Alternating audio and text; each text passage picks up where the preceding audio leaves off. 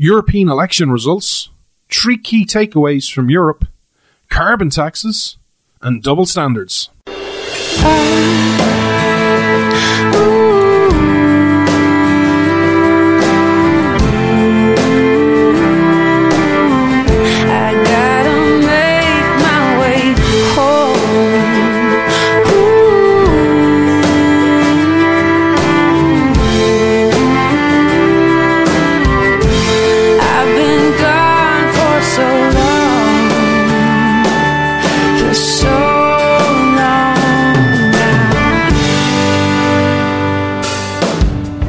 This Irish man stands with America. This is Freedom's Disciple with Jonathan Dunn on the Blaze Radio Network.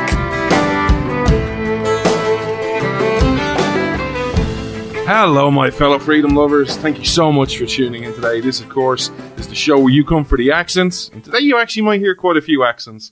And you stay for the principles. Because today some of you are going to maybe make a bit of an accusation against me. And that accusation is you're breaking your golden rule, John. You're going to talk about politics. And I know a lot of people will tune in and go, I'm going to talk a lot about politics today, but I don't want to talk about politics as in who to vote for or what's really important. What I actually want to do is take a deep dive and give you some analysis of exactly what happened over here in the European elections that we had last week, because I think there's some very key takeaways. And I'm not going to shout yay or nay for any party, because quite honestly, I don't have a party in this race, even though I live over here. But I do think there are several principles that we must learn. And there are several things that are going to make you very uncomfortable, because I'm going to say there are certain things we should admire about certain parties. And even though I fundamentally disagree with some of these parties, but there's some principles that we can admire. So before I get to the real takeaways that I haven't heard very many, even in the media over here, talk about, I want to just give you some statistics, and I just want to give you a brief overrun of exactly what happened. So last week, during different days, so for example, our great friends in G'day Mate, England voted on Thursday. Irish people, I can't do an Irish accent because it's the accent I have, but you know, the Irish people voted on Friday. Some of our European colleagues voted on Saturday and Sunday, because we can't have everyone voting the same day, but every election ballot vote counted on Sunday evening. And basically, the first statistics I want to throw out at you is the overall voter turnout for the whole European Union was 50.97%. So basically, just shy of 51% of people who could vote voted in the European election. When you go through some of the countries, what you'll find is the highest voter turnout was a really impressive 88.47%, and that was in Belgium. The lowest turnout was a real pathetic 22.74% in Slovakia. When you go through all the countries, there's 28 countries of the European Union. Only 13 of those hit a voter turnout of 50% or more. And a couple of them, I think one was like 50.3 and another one was 51.01 or something. So clearly there's a bit of an issue here, which we'll come back to in a second. But I want to focus in on 2 countries. Those 2 countries arguably are the 2 countries that had the most spotlight thrown on them. Because the one issue, even if you know nothing about European politics, even if you know nothing about the situation on the ground, even if you know nothing about what actually Europe does, the one issue, whether you live in Australia, whether you live in Asia, whether you live in America, you probably know about it, you've heard about it, and likely maybe even have an opinion on it. That is Brexit. Let me give you some statistics about Brexit. In the United Kingdom, Brexit is all everyone wants to talk about. Brexit this, is Brexit good? Is it Brexit bad? What are the politicians doing? Will there be a hard deal? Will there be a no deal? Will they come together? Will they have to postpone Article 50 yet again? Well, in Brexit, the English people got to vote for European elections. 36.9% was the turnout in England. 36.9%. Now, I want to give you some statistics of actually the breakdown of the vote in England. And in case you're going, oh my God, John, my eyes are starting to glaze over with all these numbers and stats, what's the point? I will get to some takeaways, but this is the foundation of what I want to talk about. You need to know these numbers.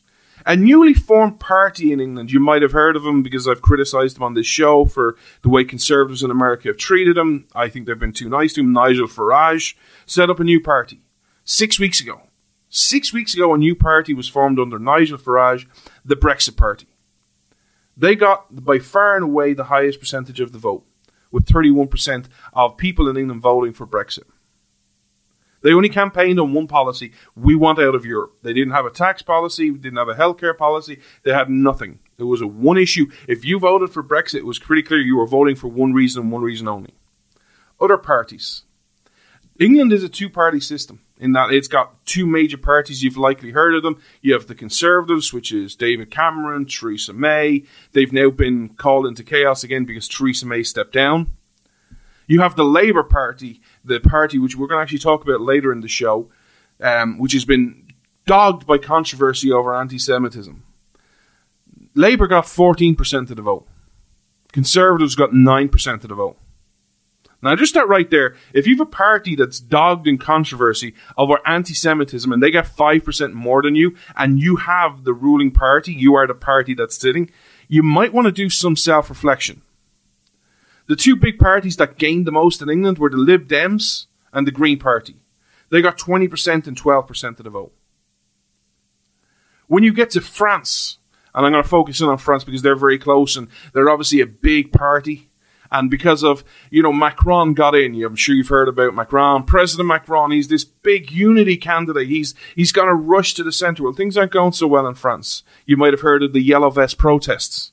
Well, Macron's party got 8.5% of the vote in France. 8.5. And France, Marine Le Pen, again, a person who I've criticised very heavily on this show and our party, especially the way the right in America, the CPACs of the world, have reached out to them and have given them all a big warm hug. Well, even in a turnout where it's low, after the last presidential election, you'd expect a bit of a bounce, right? No. 23% of the vote she got. Her party got.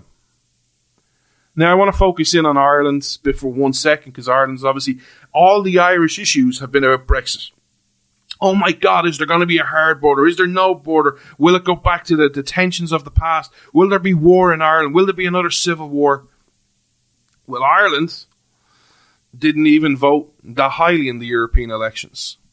Ireland got 49.7% of the vote. Ireland voted with 49% of the people. Now, a lot of people are mocking Ireland right now, and rightfully so, because we're still counting our votes. And as of Friday morning, there's a new report out that basically said there's one constituency that there's this big major clamour over. They basically ordered a full recount. And the election officer who's returning has basically said, yeah, this is going to cost us an extra €1 million. Yay, because Ireland has so much money to waste. And it's going to take an extra 28 days, which is just like, oh my God, seriously. How does it take 28 days to count that many votes? But there is a reason that this is important, and I'm not defending it, but there is a reason that people are not actually explaining why these votes are more important in Ireland than in other countries. Because Ireland got an advantage because of Brexit, in that they got extra seats. And the order of how you get elected is absolutely critical. Before, you could have said, look, we just call the election. It doesn't matter what order. If there's 3 seats, boom, there's 3. If you know you 3 are going to get elected, then that's fine. We just call it now and done it. This time it's slightly different because in Ireland, because of Brexit, the European Union has given Ireland more seats. But there's a condition to it. So there's a constituency right now that had 3 seats normally. It got a 4th seat. The first 3 people who are elected in the elections go to Europe straight away. They are officially MEPs. That 4th person is not an official MEP, does not get salary, does not get benefits, does not get anything until Britain officially leaves the European Union. That's supposed to be in October, Halloween. If that postpones for another 6 months or another year or something happens, they don't get called. So the order of election, just to put this into context from an Irish point of view, the order of election is absolutely critical in this turnout, in this election for Ireland. And that is why there's people taking their time and going very slowly, and we have all these votes and all these ballots, and we have a transfer system, so it makes it a lot more complicated. 28 days is a joke, I'm not defending it at all. But there's a reason for it. These are the statistics.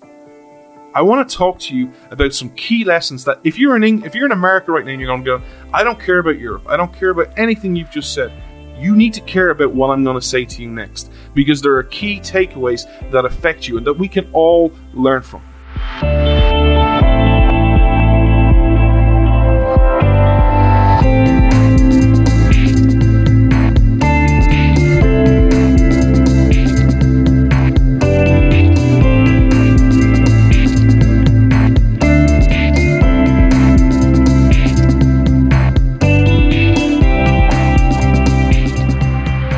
As always, I'm on social media, guys. I love interacting with you both publicly and privately.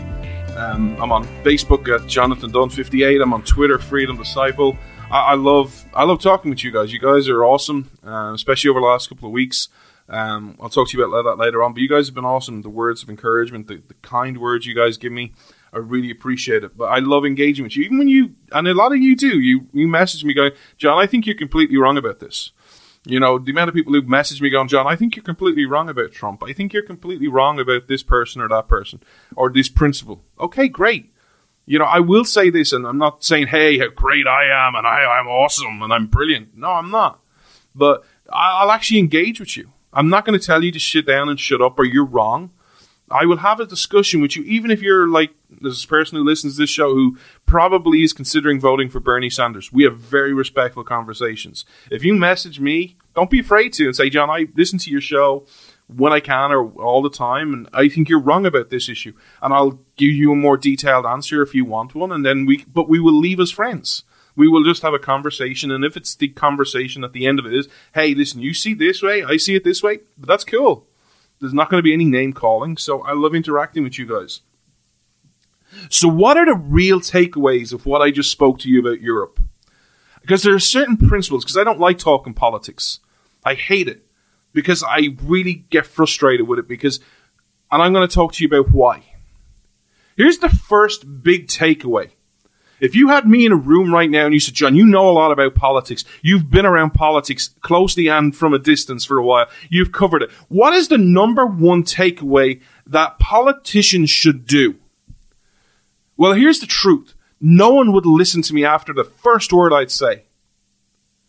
The one thing politicians need to learn, and I would say the exact same thing to American politicians. You need a period of self-reflection. This idea of looking and blaming other people and pointing the finger at, well, they're worse than us. If you look at these statistics, let me be quite blunt. In the whole European Union, 1 out of every 2 people could not be arsed to vote. They could not take 5, 10, 15 minutes out of their day to go put a piece of pen on a ballot paper and put it in a box. There is something fundamentally wrong with that. Why is that? I love all these people going around, I'm going to speak, I'm going to be the voice for the voiceless. I'm going to rise up. I'm going to encourage people. I'm going to reach out. I'm going to be these change candidates. Well, 1 out of every 2 people said, you know what? I see all your unity parties. I see all the regular parties, which we've all heard of, all the ruling establishment parties. I see all these new prop-up parties, these independent parties, these change parties. Well, we're for a brighter tomorrow. We're different to them. And they saw all these leaflets, and they saw all these posters, and they saw all these campaign ads, and they saw all these social media platforms. But yet 1 out of every 2 people went, yeah, I can't be out. I just cannot be bothered to vote.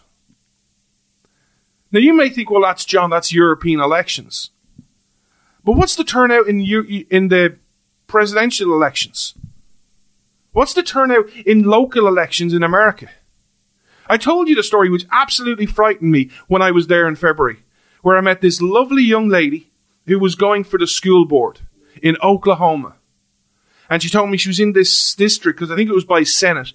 And I can't remember the figures offhand because it was February, and I'm a bit doped at the minute, but like it was hundreds of thousands of people who could potentially vote. And she won first place with something like 75 or 80 votes.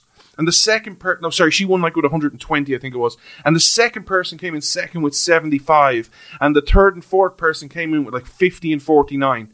In a district of like 100,000 people, you're winning with 125 votes on your school board. But yet when I go on my social media feed, I see all these people, oh Lord, you know what the problem with America is? All these liberal professors, all these liberal indoctrination in schools. Yeah, this is the problem. Well, then get involved in your local school board. Have a voice. Get them to start teaching the Constitution. Hold your teachers to account. There's the first takeaway. Self-reflection. How many politicians do you know actually want to do some self-reflection? And listen to people, not of why they voted for you, but why they did not vote for you. That actually go, listen, I get why you didn't vote for me, but I'm going to reach out and try and help persuade you vote for me. How many people are actually interested in that conversation? But let's not make this about Europe. Let's make this about America. How many people today are actually interested in having a debate with those they don't like? Or are we all stuck in our purity test? Well, if you don't love Trump, I don't even want to talk to you. If you are not a libertarian, well, you're not libertarian enough. Or if you're not liberal, you're not liberal enough. You're not progressive enough for me. Are we all just sticking into the camps, or do we look around and actually have conversations with each other? The second takeaway is linked to the first one. That in society right now, we have a growing apathetic culture. We have this culture of, yeah, I don't care. I don't care. I'll just moan and bitch and complain about what Trump does, or about what the progressives are doing, or how they're undermining and they want to get rid of the Electoral College, or how they're trying to impeach Trump, or how Europe just won't listen. We have this growing section of society which will become dangerous one day if we don't start reaching out to them. When the majority start tipping in and people cannot vote, not cannot, will not vote. Do you know what's going to happen? People are going to go, like, I don't know the situation about Slovakia. I'm not a big expert on Slovakian politics. But if you're there, if you're sitting there and you're going to go, well, look, we gave you the chance to vote and only 22% of you bothered voting. Why waste the city's money? Why waste? We'll just decide for you. We'll just decide who represents you or not. Because 22% of you only voted. 78% of you don't really care, so why give you the option of voting? If we don't start reaching out to people and getting going, hey, here's why you should vote. And heck, I'll even take if you do what I do. I spoil my votes. I turn up, I get counted as someone. Yes, John Dunn voted. Jonathan Dunn voted. But did not vote for anyone. I spoil my vote. Here's the second big story that I've seen that no one has spoken about. Even in America, it has not hit. And it affects potentially everyone. Immediately as the counts were going on in the European elections, and I was sitting up watching all my favorite news stations, because they're all awesome over here. I was watching the BBC, I was watching Sky News, I was watching the state-sponsored TV in Ireland, RTE, listening to see who they had as guests, and they had all these conversations, and it was all around Brexit. Right in the middle of that, Greece called for a general election. Because the ruling party in Greece got hammered. It just went along the little ticker at the bottom of the telly. Constantly kept going around. Most of the commentators didn't even mention it. That is a big, big story that affects everyone. But why does it affect everyone? Because Greece doesn't exactly have smooth elections. Now, I'll be full disclosure, I'm not a political guy. I don't know the ins and outs of Greece politics, and I don't even know who's favoured to win this election. I don't think anyone knows, and that's a problem. Will the ruling party go, well, you know what, look, we just had a really bad European elections, we're going to get power. Will the Conservatives come back to power? But why it's critical is Greece does not need any more instability. Greece has a lot of debt problems still. Even though we don't talk about it because we're just going to, shh. No one wants to talk about debt. Americans don't want to talk about debt. You're $22.3 trillion and just keeps going up. No one wants to talk about it. Anytime I talk about debt, I get told, John, you've been anti-Trump again. Shut up. No, I'm just being consistent. I talk about debt in Europe over here. No one wants to talk about it. That just goes up. No one wants to worry about it. Greece has debt problems. Greece has got bailed out so many times. Now, again, I don't know what the people are going to run on. I don't know what the big issue that these politicians will decide, hey, what issue will we run on to vote and to get people to vote for so we can get power? I don't know whether it'll be more austerity or it'll be less austerity, or it'll be more benefits, whether it'll be maybe more freedom. I don't know.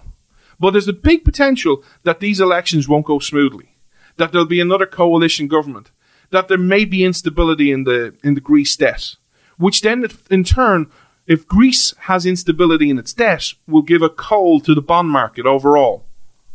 And then guess what happens? The bond market isn't just some contagious where, oh, well, John, I'm in America. I don't care. This doesn't affect me. Greece is like 10,000 miles away from me. I don't care what happens in Greece. And I don't even care if it spreads to Europe. It won't affect me. Yeah, it will. Bond markets don't work that way. If there's a problem, if there's instability, which is starting to show in the UK stock market, which is starting to show in other stock markets, because they're all starting to go down, starting to get a bit quiet, which no one is ever talking about again, this could be a little bit of a catalyst for a mini crisis. You start putting into that area, you start thinking about Greece and the bonds, and if there's potential for uncertainty there, then you look at what's happening in Iran and the Straits of Hormuz, and if that conflict gets even hotter and they start, shutting those straits, and there's a problem with oil, all of a sudden then you have not just a little local crisis, you have a worldwide crisis of debts, bonds, and oil. What will happen? What will happen? Who will stand up to that? Who will be the steady hands? What principles will we follow? Or will we just go back to our original camps? And now the principle that's going to make everyone in common. This election in Ireland, in a large part in Ireland, and also around Europe, saw one party rise to prominence.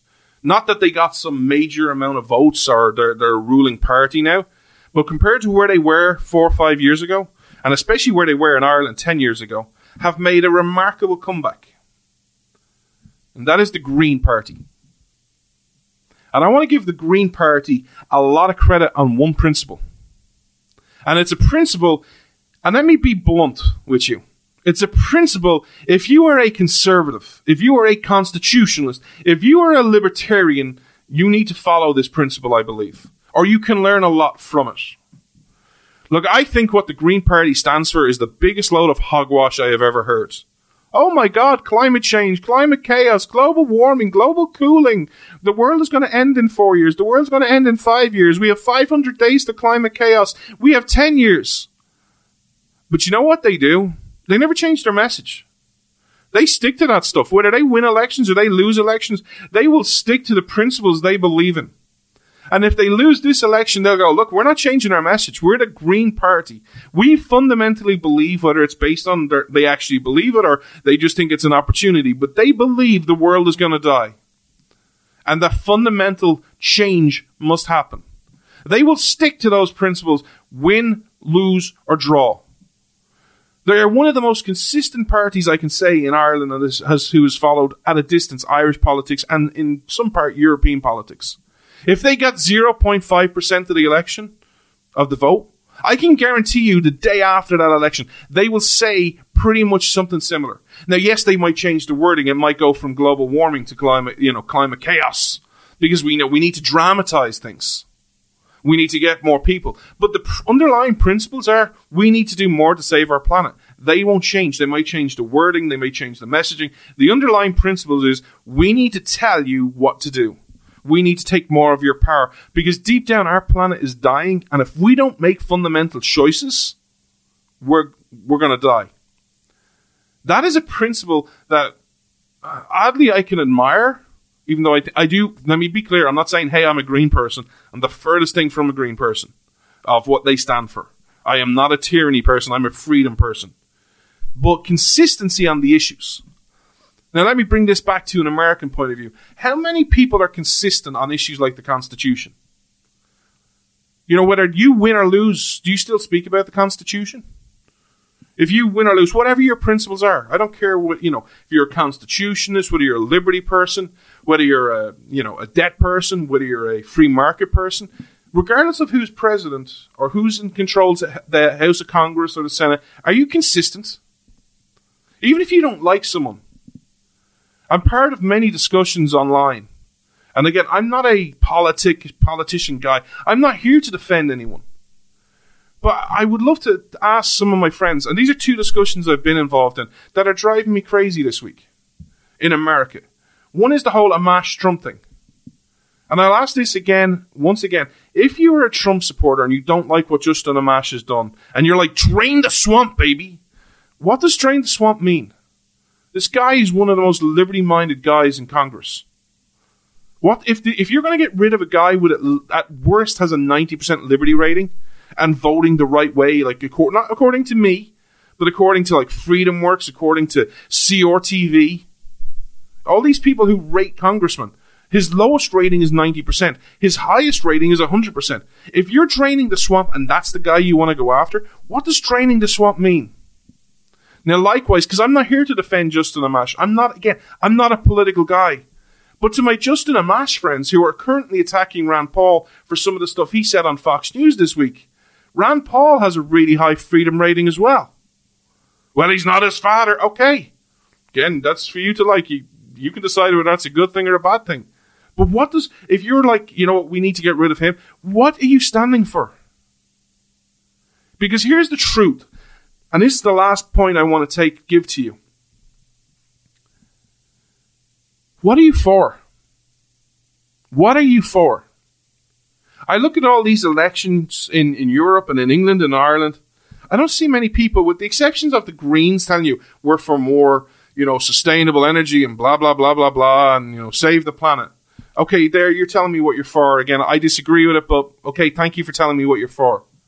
All these other parties, I have friends in the United Kingdom.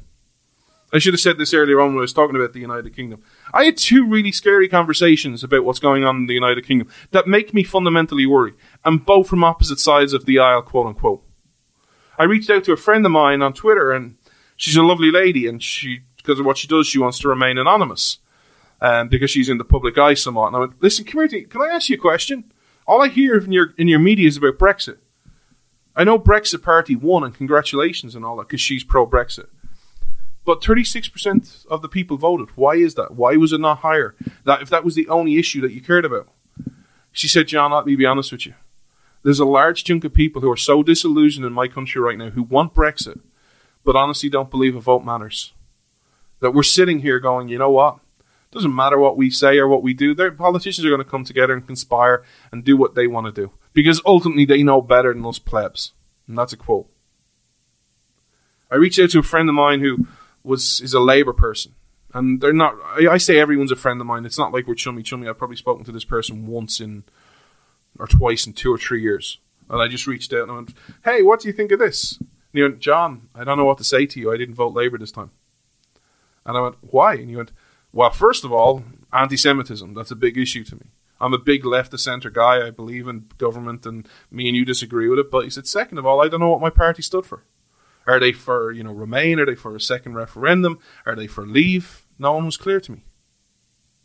The big takeaway is we need to start telling people what we're for.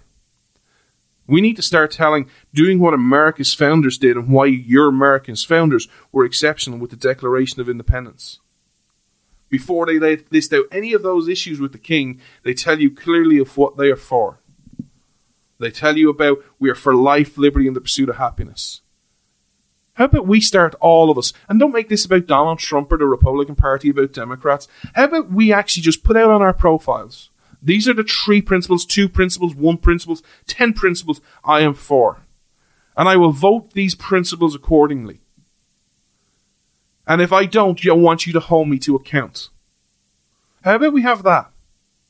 How amazing would that be? And again, you could pick 3 principles I fundamentally disagree with. You could pick tariffs as a principle. Okay, we and you will just disagree. I'm a free market guy. But at least have that as a principle. About country first. Again, okay, we may disagree. It depends on the policies you want to talk about. You may talk about the Constitution. Great. Whatever your principles are, how about we start telling the world what we are for? Because let me be blunt with you. As someone who watches your politics from a very big distance, and I look at it through the lens of my social media, I don't know what Trump supporters are for in large chunks. I don't know what my Democratic colleagues are for, apart from ruining the Constitution. The policies come true. Hey, we want to remove the Electoral College. I see everyone. I saw one of my friends going, yeah, go Kamala, you go, girl. When she said, what was it? I can't remember the full quote. It was like, if any state wants to pass a abortion bill like Alabama, you come talk to me first. Okay, great. So you're queen now, are you, or something? Or I don't give a crap what you say or what your opinion is. But how many people are telling me what they're for? All my friends, and I have friends on both sides there, just point the fingers at each other. Hey, this is why Trump sucks. Hey, this is why the Democrats sucks. Hey, this is why Joe Biden's a creepy old man. I'm not defending Joe Biden, I think he is. But all the fingers are just pointing. How about we actually just go, you know what, look, I'll make it clear why I don't like you. Because I'm going to tell you what I'm for. If I lay out the case of why I'm for liberty, it's going to be obvious who I'm not going to be voting for in 2020.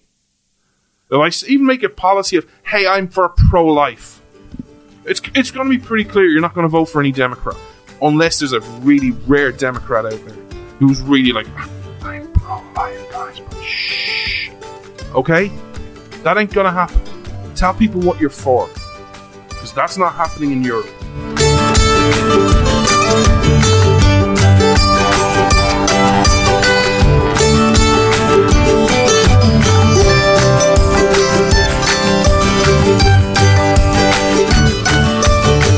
I want to thank each and every one of you from the bottom of my heart, to each of you who tune in each and every week. This show is not possible without every one of you.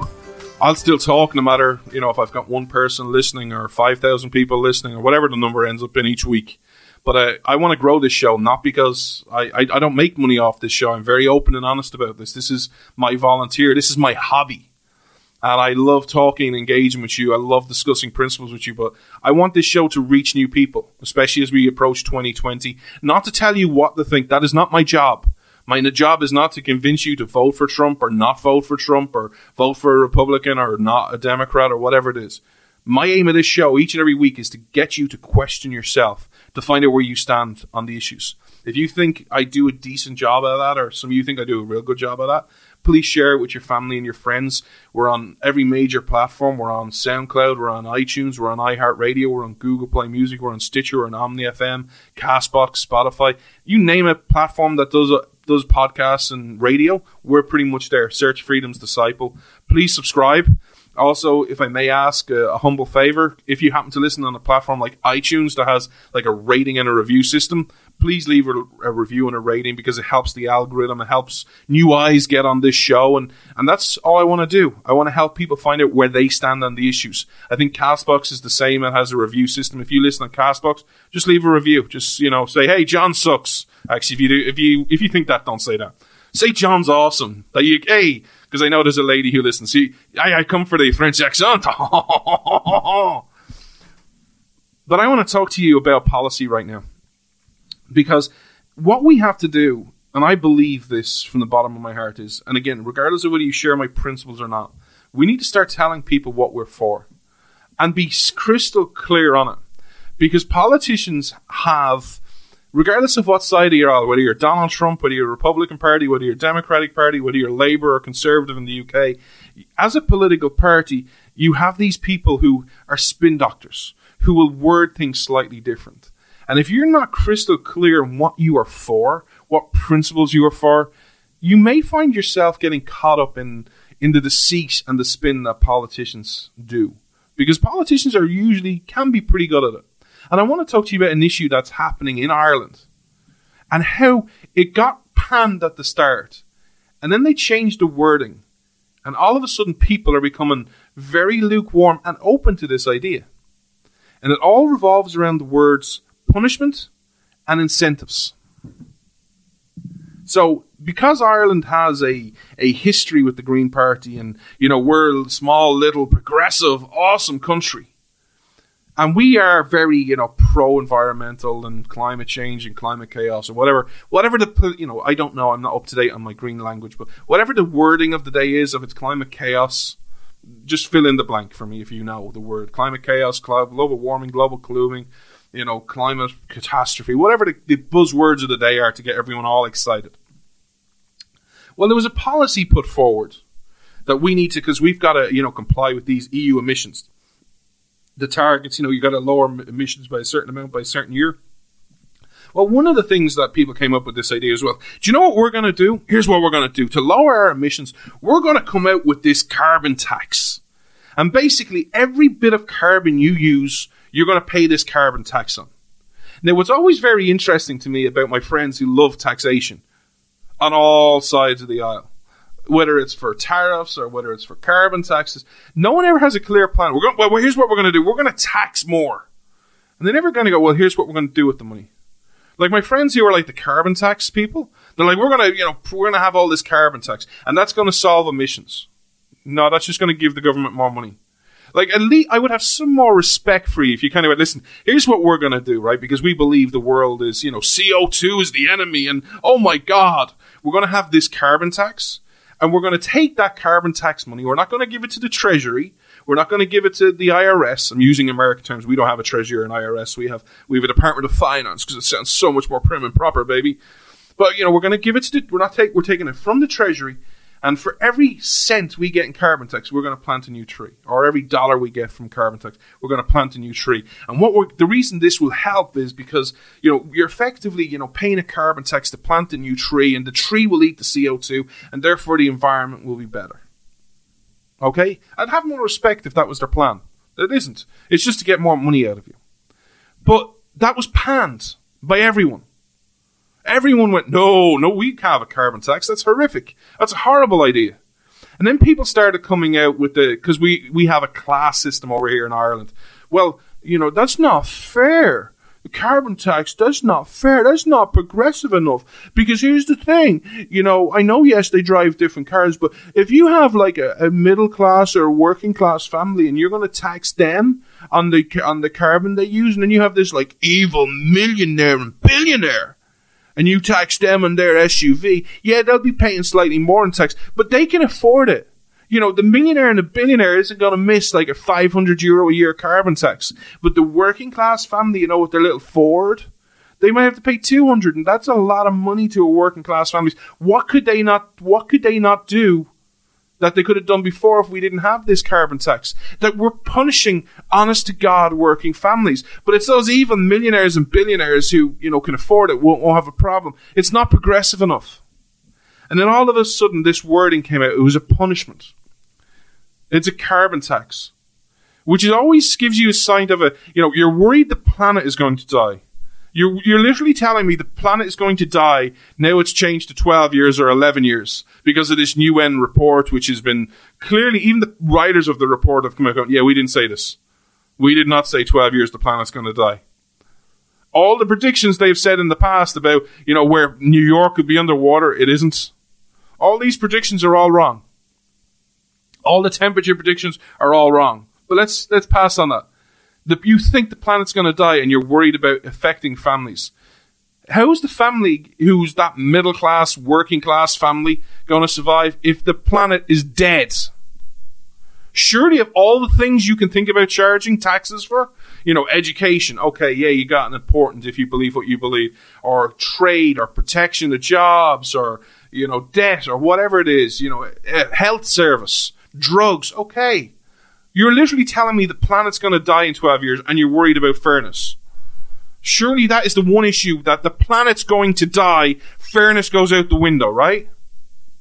But they started to change the wording of this now. Because I've had all these green people on TV this week because of the European election go, look, that's a punishment.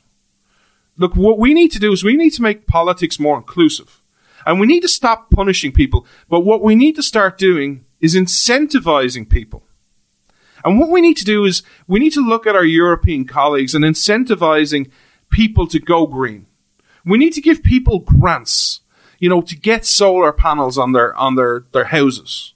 We need to start incentivizing people to go drive electric cars.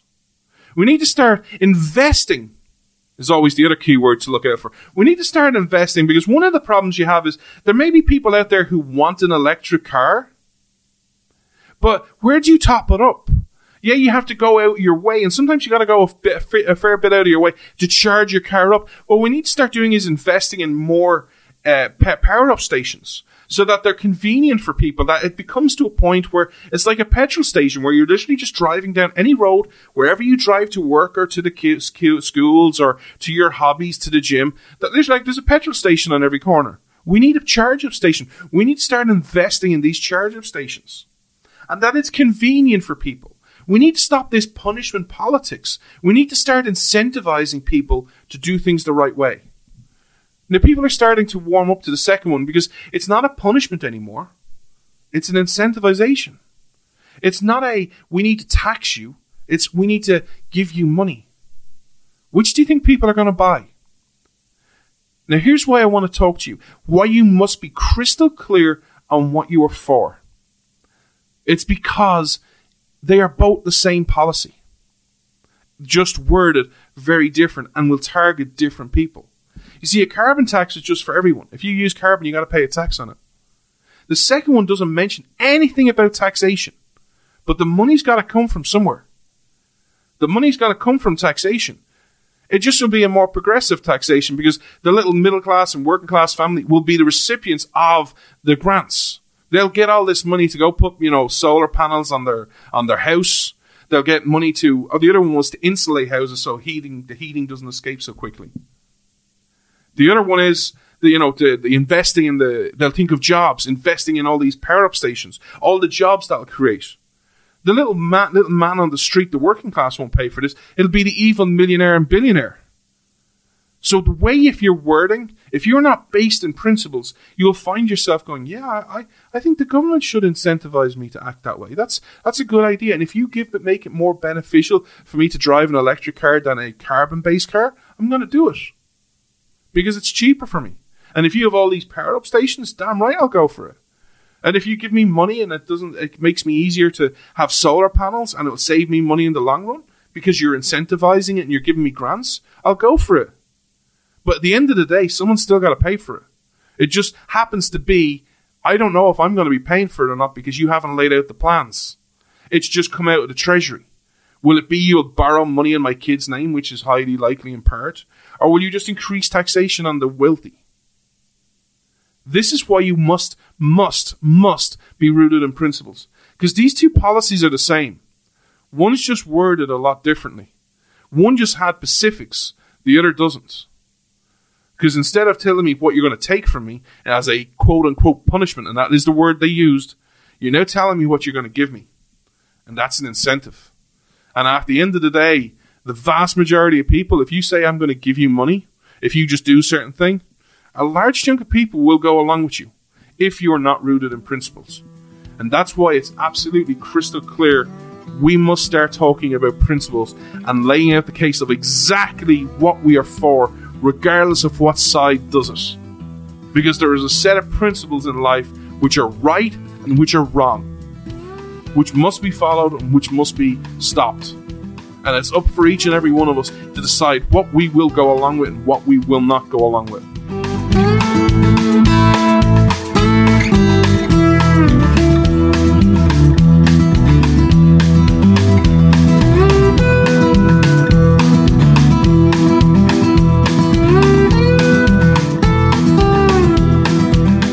I want to finish up today's show by just talking to you about two brief principles that I think are absolutely key. On a personal note, the first one is thank you all so much for your lovely, kind messages and words of support over the last honestly, for the longest time since I've started doing this show, for many of you who joined me the minute I joined the Blaze, but because it's been a journey. But especially over the last couple of months where there's been a lot of ups and downs, well, actually more downs than ups in my life.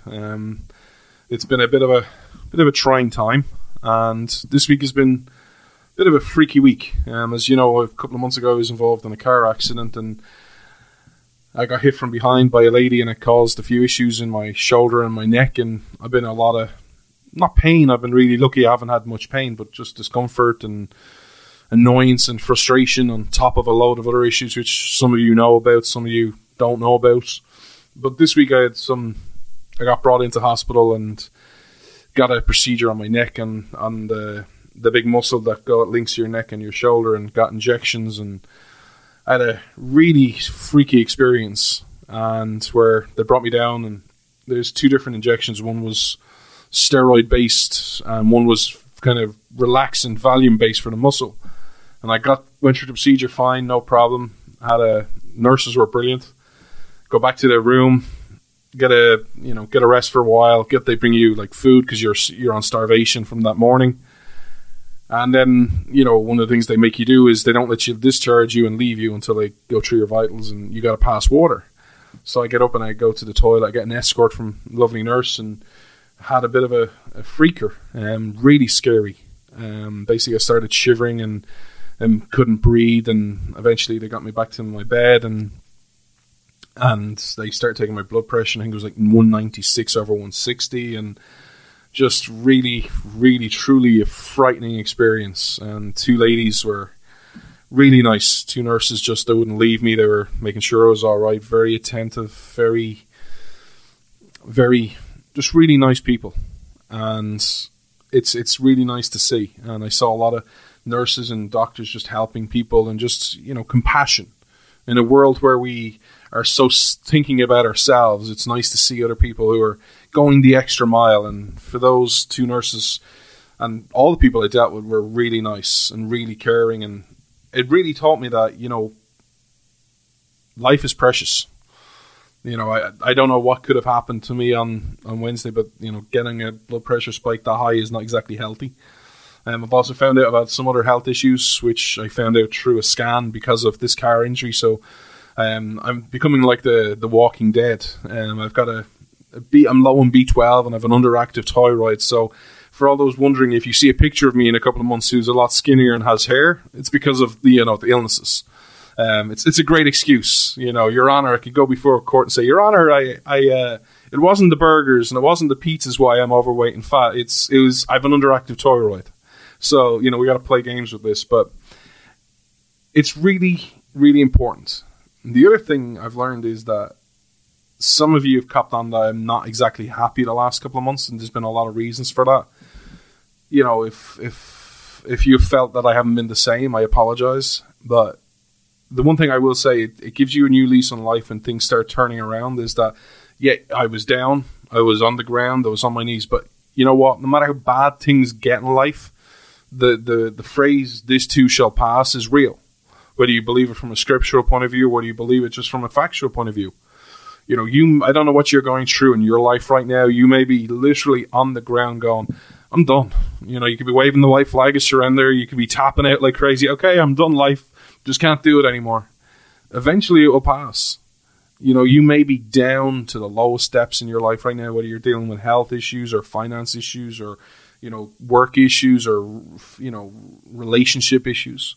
They will pass, and you're not out. You can overcome these things. If you have a bit of a sense of humor, you'll overcome them with a bit of humor. I'll tell you a quick story, which I found hilariously funny, because I don't spend much time in doctors. I'm the last person. As the nurse described me, you're just a typical guy. I literally will come to you when I'm dying looking for a miracle.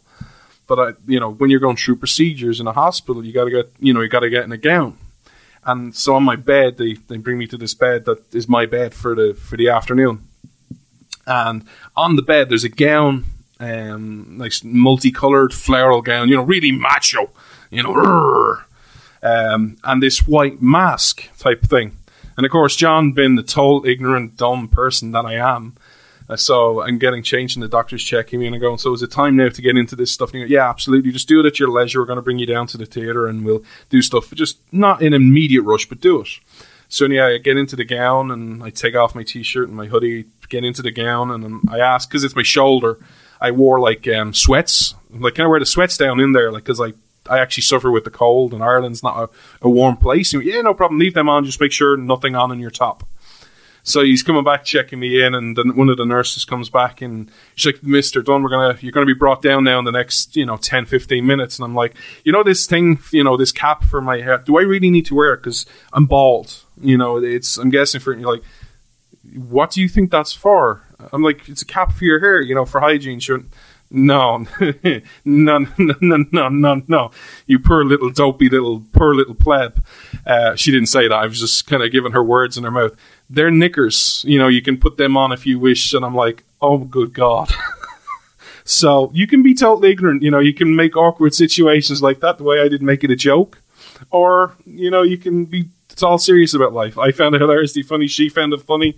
And then, of course, I started talking to her and I was like, well, do many people wear these? Because, as a guy, you have this, men are macho and we're all Hulk Hogan, and like the flare, if the flannel gown didn't make you feel all macho, these little white transparent knickers might. And she said, no, guys generally don't wear that, but women do. And I went, okay, I got it. It makes more sense now because they kind of look like things, but guys can wear it too because if you're comfortable, you're comfortable. So the first thing I've learned is no matter how bad you are at life right now, imagine no matter how things bad get, it will pass. And, once you're not out, you've got a chance of, overcoming things. If you've made mistakes, you can change things. You can still make a positive impact in society. And that's my still aim. My aim is still to make a positive impact, even though there's been a lot of bad things happen. The second thing I want to finish off on is just going back to kind of politics and about standards and about principles. One of the things when I engage with you, people go, why do you avoid politics and people so much? Why do I avoid it? Why don't I support people? John, there's good candidates out there. It's not my job. It is not my job to go, hey, you should support this candidate. I'm not for any candidate. I'm not against any candidate, even though people say, oh, you don't like certain people. I generally don't like most politicians. The reason I'm not for people is because even if I use myself as an example, I don't know how to pronounce this in not being an egotistical person, but while I'm not the most well-read, there are people like Glenn who read a lot more than I do. They're speed readers. Anything I present to you before this show is well thought out. I don't just come behind this microphone going, hey, well, let's talk about this and not do research. I do a lot of research. I do a lot of reading, do a lot of prep work. I present an argument in a way that makes you question. But also, in my opinions, I've thought them out. I've had sleepless nights. But I'm not perfect. I'm not God. I'm not this being who's right about everything. So if I'm not going to support myself 100%, why would I support anyone else? I'm about principles. Principles are eternal. Whether we agree on the principles that we say are eternal, I believe there are certain things that are eternal. Your right to free speech. There isn't a, hey, well, you can say these things, but these things you can't. No, there's eternal. I believe in free speech. But also, the other reason I avoid politics is because it has become so much about sides and political expediencies. I want to give you an example of this in Ireland right now. Ireland is a country which talks about its neutrality, and you've probably heard Ireland is the Céad Míle Fáilte country. We welcome everyone. Céad Míle Fáilte is like a million thousand welcomes, I think it is what it translates to in English, or is something like that. Well, this week, as in this week from, I think it was this Thursday and Friday, the Irish people and the Irish prime ministers and Irish leaders, quote unquote, around society are welcoming a man called Jeremy Corbyn into Ireland. And everyone's getting photo ops with him and everyone's getting pictures and he's been showing around. And in case you don't know who Jeremy Corbyn is, he's the leader of the Labour Party in England. The same Labour Party which, to put into context, is currently being investigated by an outside body for anti-Semitism and anti-Semitism cover-ups. Now, to put this into context of English politics, which you may or may not know, in the history of English politics, there have only ever been two parties investigated for anti-Semitism at this level. The current Labour Party and the BNP. And the BNP is called the British Nationalist Party. And they are widely mocked, condemned, and just cast aside for the people that they are and the history that party has for the longest time. You think of the bad people of politics, BNP are pretty much there. You know, you go back to what they did in the 70s, they were very racist, very anti-Semitic, they were investigated. Labour is at that point, and Labour is a mainstream party.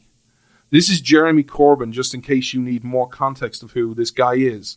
This is the same guy who mourned and placed a wreath at the grave of Hamas terrorists. Now, I don't know about Jeremy Corbyn because I don't know the guy. I've never met the guy. And quite honestly, I would never want to meet the guy.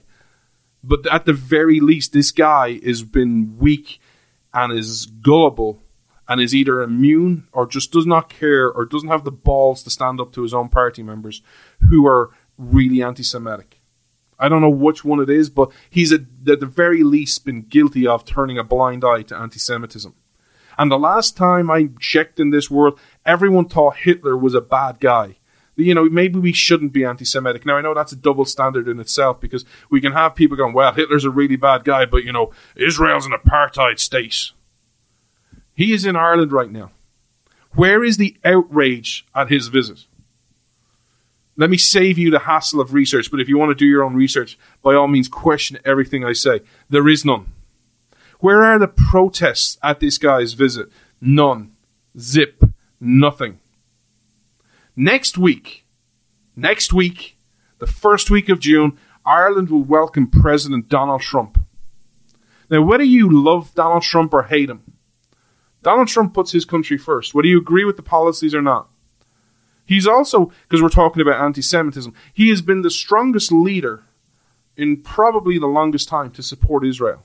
He has done things much to criticism from people around the world, and how he's bringing World War III to the area, some people have said, because of standing for Jerusalem being the capital of Israel. Clearly, there are many criticisms you can level, fair or unfair, at Donald Trump. You cannot say he's anti-Semitic. What are the plans for the outrage at his visit next week? Well, let me tell you, there is a lot. There's even people questioning, well, should we really be the Ireland of 1,000 welcomes? Shouldn't we only let some people in and exclude people like Donald Trump? Will there be protests next week? Yeah, there's going to be a lot of protests. They're even talking about bringing that damn stupid Trump baby balloon around, which is just wonderful. It's like nothing makes an articulate, principled argument than a balloon of Donald Trump in his underwear.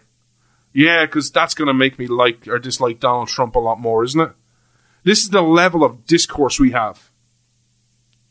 The double standards of Irish people when it comes to politicians. When it comes to helping people, when it comes to being nice, Irish people are really nice. When it comes to politics, their principles suck. Their double standards are disgusting. And I include some of my own family members in this, by the way. Now let me be crystal clear. This is a clear double standard. If you're going to welcome Donald Trump or you're going to welcome Jeremy Corbyn, you should be welcoming Donald Trump.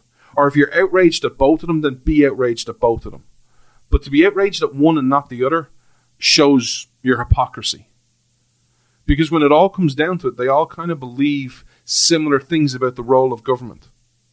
Donald Trump could be your best friend if you were smart on the left. You know, he's agreed to, in principle, a $2 trillion infrastructure project. If you'd be nice to him, you could get stuff done, but you're so outraged that because Hillary Clinton lost, you didn't do it. This is the problem that you have in society. Now let me boil this down to principles, because this is what this show is about. I am a freedom guy.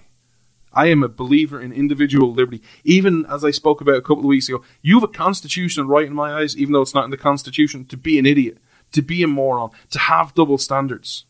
If you're outraged at Donald Trump or Jeremy Corbyn next week, I believe you have a fundamental God-given right to protest.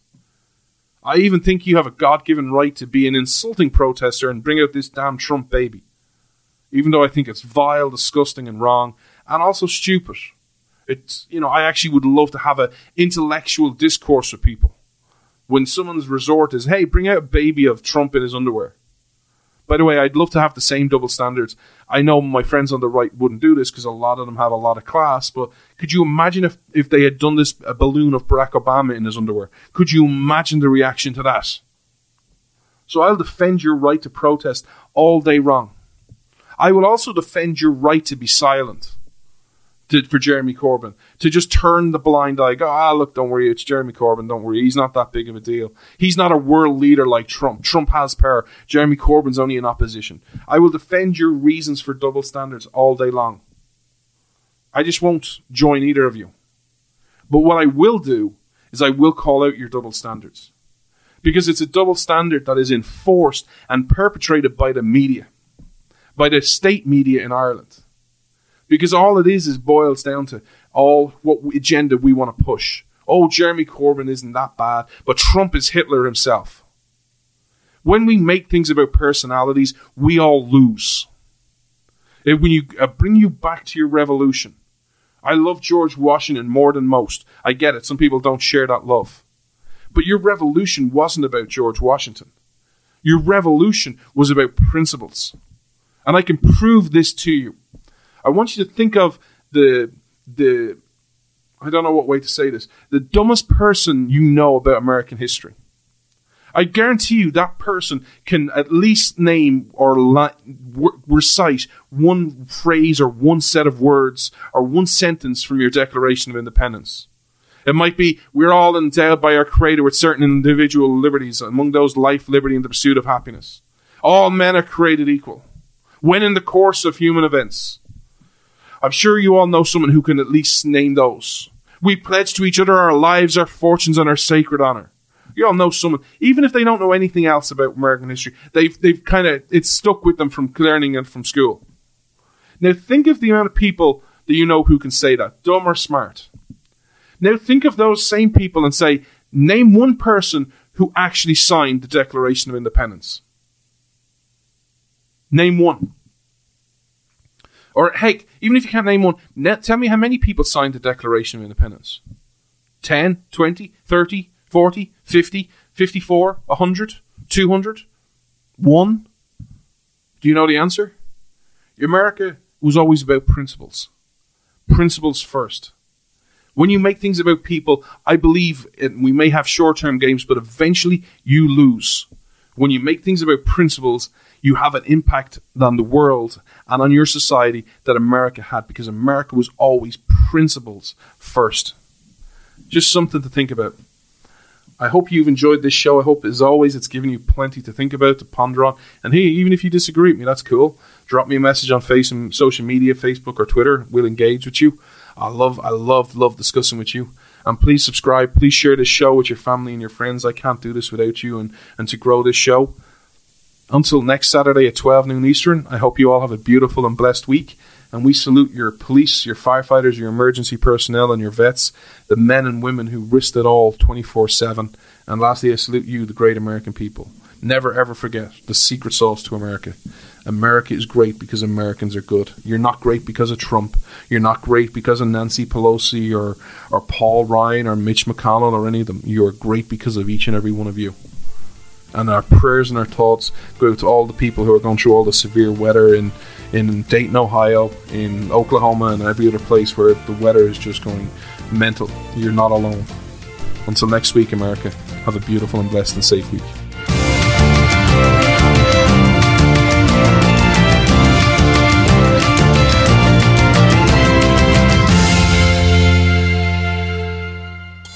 Freedom versus freebies. This is Freedom's Disciple with Jonathan Dunn on the Blaze Radio Network.